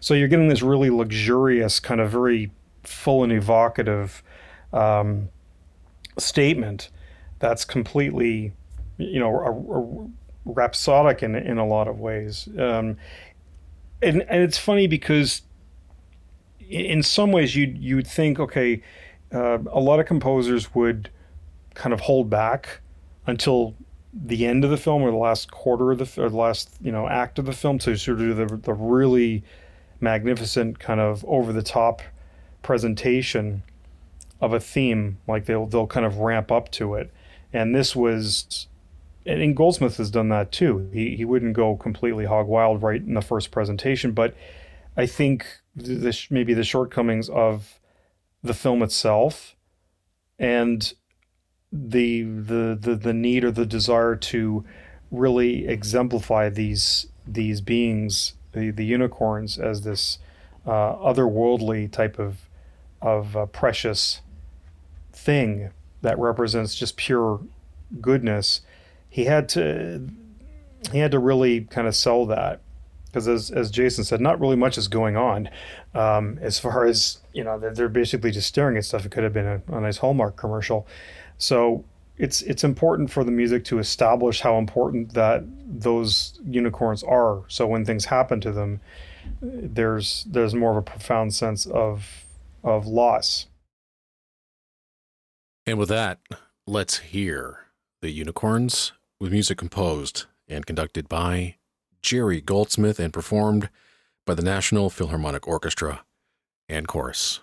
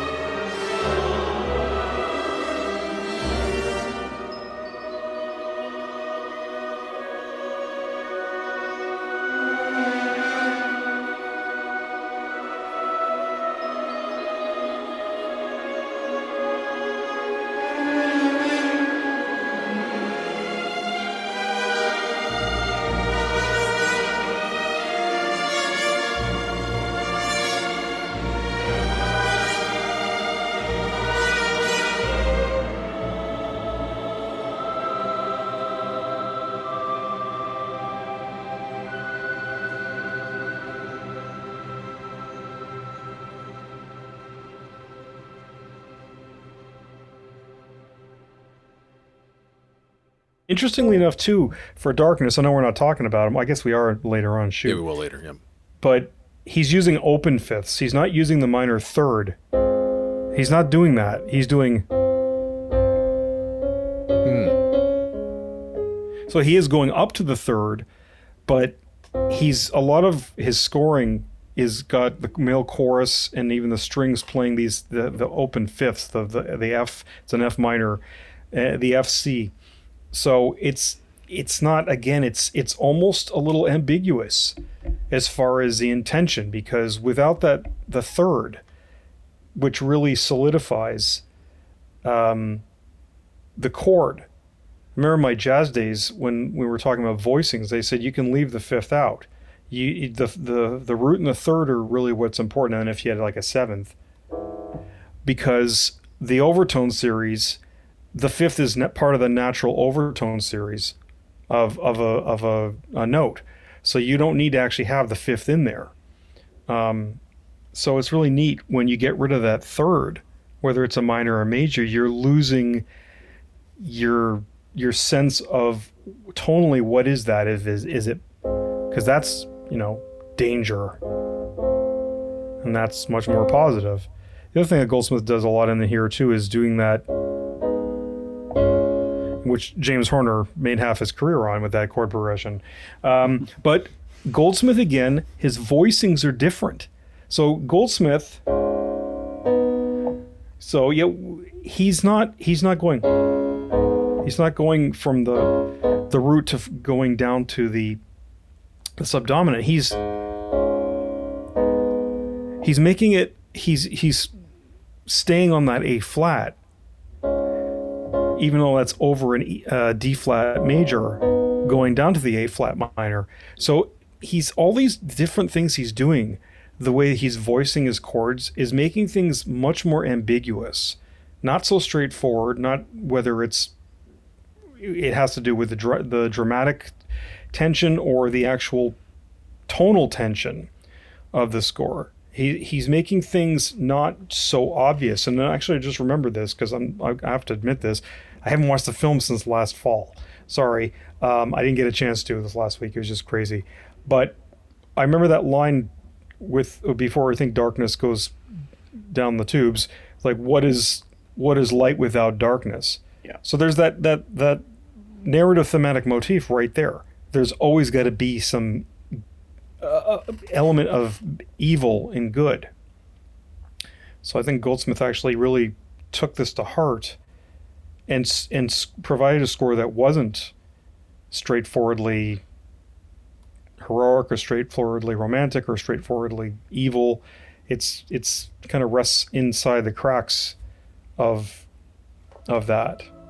How much kind of fiddling around is Goldsmith doing in order to find that right tone? I mean, because like you said, that you could easily just do it simplistically, or I mean, and then once he gets that chord or that tone or that sound, does that become a conscious thing that he does to weave throughout the score, and that becomes basically the sound of the score? I don't know. Unfortunately, I never got a chance to talk to him, so these are things only he could answer. I think my guess would be that he was so well trained and so well schooled, but also he had that innate sense of a very unique sense of scoring films. He really got under the superficial element of a film and got into the motivation of the characters, and more so than probably almost any other composer, except maybe Bernard Herrmann. They kind of got into the DNA, and they underscored the subtext in a lot of cases, rather than the literalness of what was going on. What was what was really going on with whatever was a character or a scene. And I think it was always motivated by characters. I think Goldsmith seen in interviews I've seen was always, interestingly, he was always motivated, or he was always moved. He was always emotionally motivated, but his scores are very, very cerebral. So I think that was probably just, like I said, a side effect of his brain working differently. And he had a lot of great training too. So he was a creative unique individual artist, which had some just amazing grounding. I mean, someone told me that he had no hobbies. He basically he studied music. He lived, breathed, and ate music. He didn't play golf. He didn't do tennis. Even when he joked when he went on vacation, he was on the beach, he was reading, synthesizer manuals. So I think he was just completely entranced and just immersed in the world of music. And yeah, no, I mean, and he even said, like, he was probably I don't know how many, there's a bunch of composers that want to become film composers now, but he famously said, he's doing exactly what he wanted to do. He grew up wanting to write music for film. And, well, why do anything else other than the thing that you love? So now we're going to talk about Tangerine Dream's contribution to this scene. Same scene that Jerry Goldsmith composed the music for, the Unicorns. I can't really find much to say about it. It's not a particularly interesting track, whereas with Goldsmith, there's like themes weaving in and out and so many interesting instrumentations. And I think with this cue, you're only hearing one melody played over and over again. It's kind of annoying. So, Jason, your thoughts on Tangerine Dream's Unicorns cue? Personally, not a patch on Jerry Goldsmith's, unfortunately, sad to say, even though I'm a huge fan of some of their work, particularly their music on Street Hawk, and Christopher Franke turned out to be a fine composer for Babylon 5. But in this case, it's like chalk and cheese. Listening to their version of Unicorns, it felt fragmented. It didn't really score the scene as well as Goldsmith's. Goldsmith's were more descriptive. Tangerine Dream is more like a synthesized draw most of the time, with a little bit of shakuhachi and some little sample guitar, but there's nothing there really that stands out. I know Goldsmith's score without Unicorns in my head. I've now listened to that Unicorns score, Tangerine Dream's Unicorn score, now 2 or 3 times, and I can't remember it. It is just so forgettable. It may work for the score, it may work for the film for some people, but for me, it's not adding to the scene, and that's the difference between the two. In my opinion, it's nothing there I haven't heard before, and it's not really descriptive enough, in my opinion, to work on that scene as much as Goldsmith was. So to me, if it was a choice between Goldsmith and Tangerine Dream, who would do the best, Goldsmith wins by a mile. Robert, you had a more positive reaction to Tangerine Dream's score. So what do you think of this cue compared to what Jerry Goldsmith wrote? Again, this is it's the score that I lived with for the longest. So, while there isn't the emotional content that the Goldsmith cue has,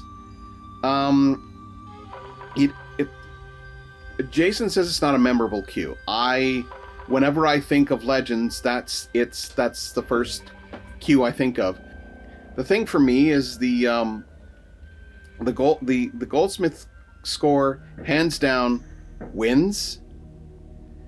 But again, there is that, whenever those early strains, and I will say this, I don't like what John Anderson or whoever, I think it was David Tickle or something like that, who the producer,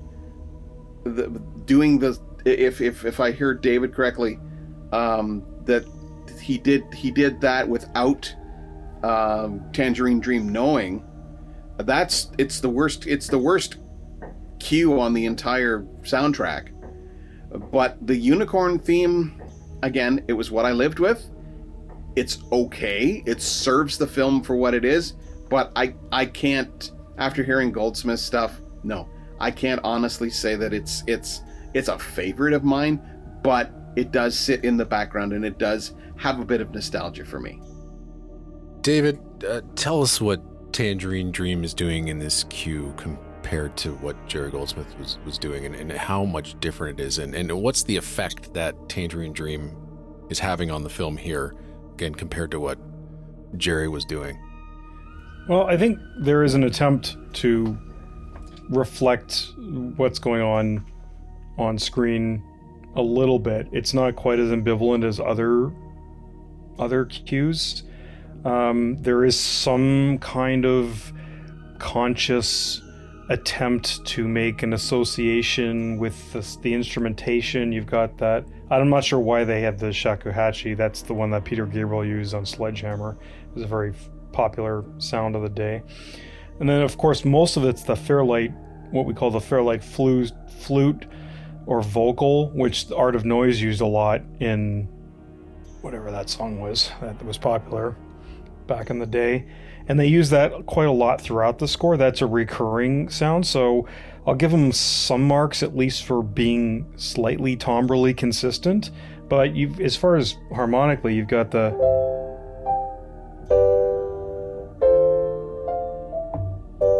That's just basically 1, 5, 4, 5. So when Jason said it's nothing he hasn't heard before, it's because you've heard it a billion times in every rock song. So yeah, he wasn't far off. So it has a couple of stingers too, a couple of FX kind of sound effects that they throw on. It seems like they're kind of inserted in after the fact. They weren't necessarily added in a rhythmic sense that would fall in line with whatever the tempo was. It seems like it was an afterthought, like, oh, it's too scaled down, just throw something there. And it doesn't even have to necessarily coincide on a strong or weak beat. It's kind of like it's there. So who knows if they even did that? I don't even know if somebody did that after the fact. But that's what it sounds like. And that's unfortunately an element that's pervasive throughout their score, is these kind of arbitrary kind of little things, throwing things at the canvas and hoping they stick, and most of them don't. They fall off the canvas and smear along the way down. Well, if they only had like 3 weeks to do the score, if I heard you guys correctly, what could you do in that time? I'm not gonna exonerate or Tangerine Dream for having a short timeline. That doesn't cut it. Now, maybe compared to what they were used to at the time. Yeah, maybe. I mean, they scored Sorcerer, though, without even seeing the film. William Friedkin sent them the script, and they scored it without ever seeing a frame. And it was pretty good. So, I don't know. Maybe it was rushed, it was jumbled, they didn't have a clear sense of what they were supposed to be doing.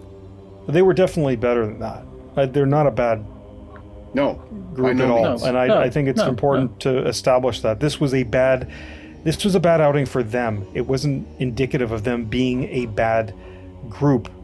I think if someone had to go with electronic, and I think I may have asked somebody on a Film Score Monthly, they were talking about it, Legend, recently, whether Ridley Scott ever thought of bringing Vangelis in, because Vangelis has that more romantic, lush sound, which would have worked pretty well, at least as a substitute for Goldsmith's score, because he still has that thematic breadth, right? Everything that Vangelis does has that lyricism, and he also has that ability to have this lush orchestration, even though he's using synths. He's using the same kind of harmonic complexity, but just with a different tonal, like a different timbral palette, which is synths, and he did it really, really well in Blade Runner and Antarctica and things like that. So I don't know. Maybe he wouldn't have been able to do it in 3 weeks. Maybe he just said nope, can't do it. Move on. Well, yeah, and Tangerine Dream probably was given a different set of instructions, and they were. Sheinberg was obviously trying to aim this American release towards that MTV crowd at the time. And they wanted to make this more, aimed at the teenagers. Although that doesn't make any sense when you watch the movie.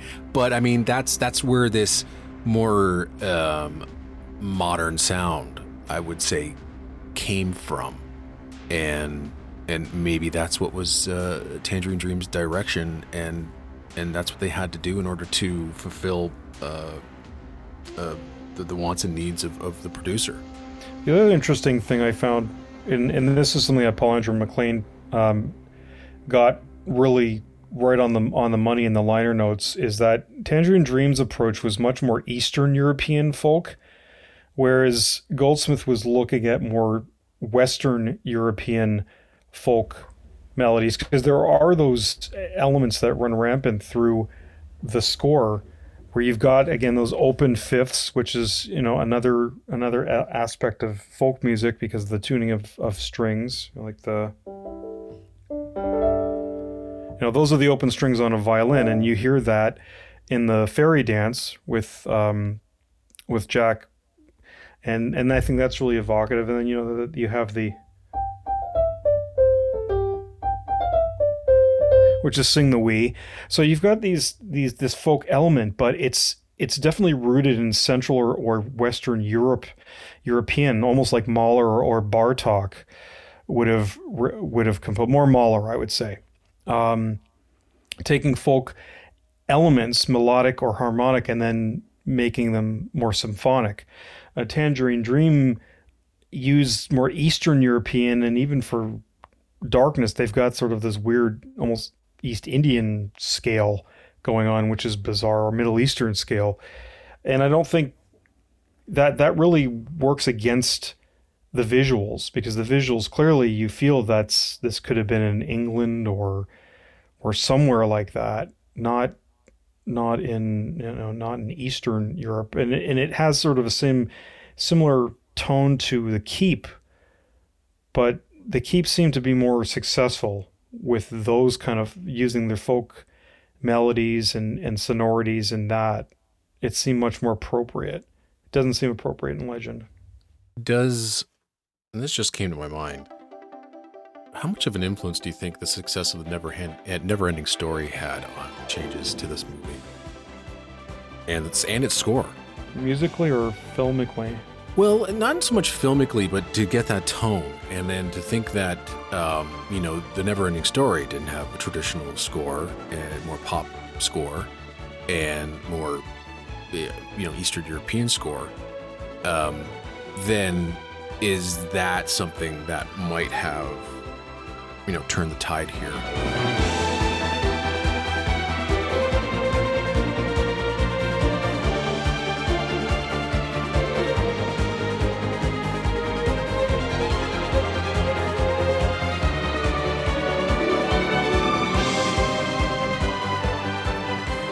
I'm told that it was because Tangerine Dream was suggested because of their popular... Oh, we forgot about Risky Business. Yeah, when I said Tom Cruise wasn't a name before, I forgot. I completely blanked on Risky Business. That was the movie that put him on the map. It wasn't Top Gun. Sorry, my bad.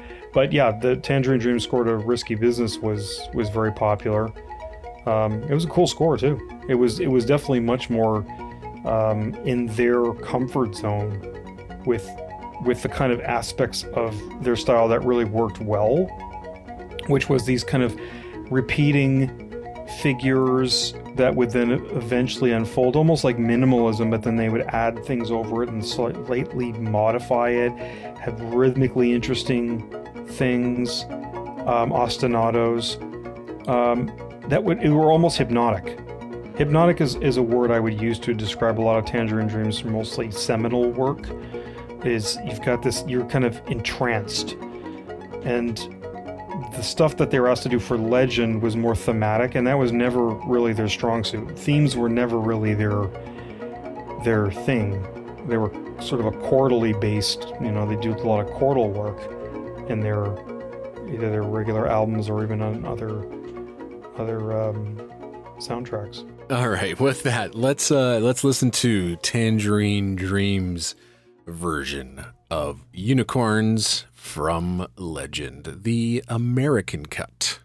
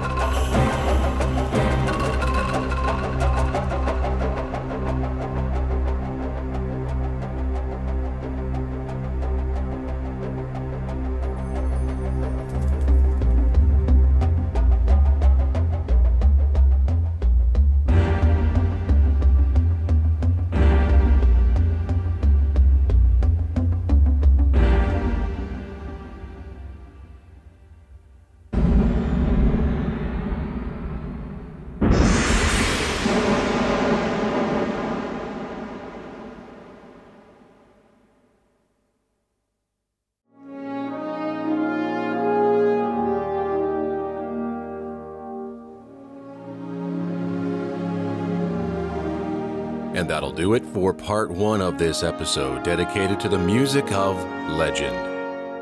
Part 2 will be available shortly, where we dive into 3 more scenes and the use of music by Jerry Goldsmith and Tangerine Dream in the separate cuts of this film. Before we go, I want to thank David, Robert, and Jason for joining me on the program, and to Randy Andrews for letting me sit in and host his show. Soundtrack Alley's theme music was composed by Alexander Shebel. That's it for today, and until next time, I'm Eric Woods, saying so long, take care, and happy listening wherever you are in the world.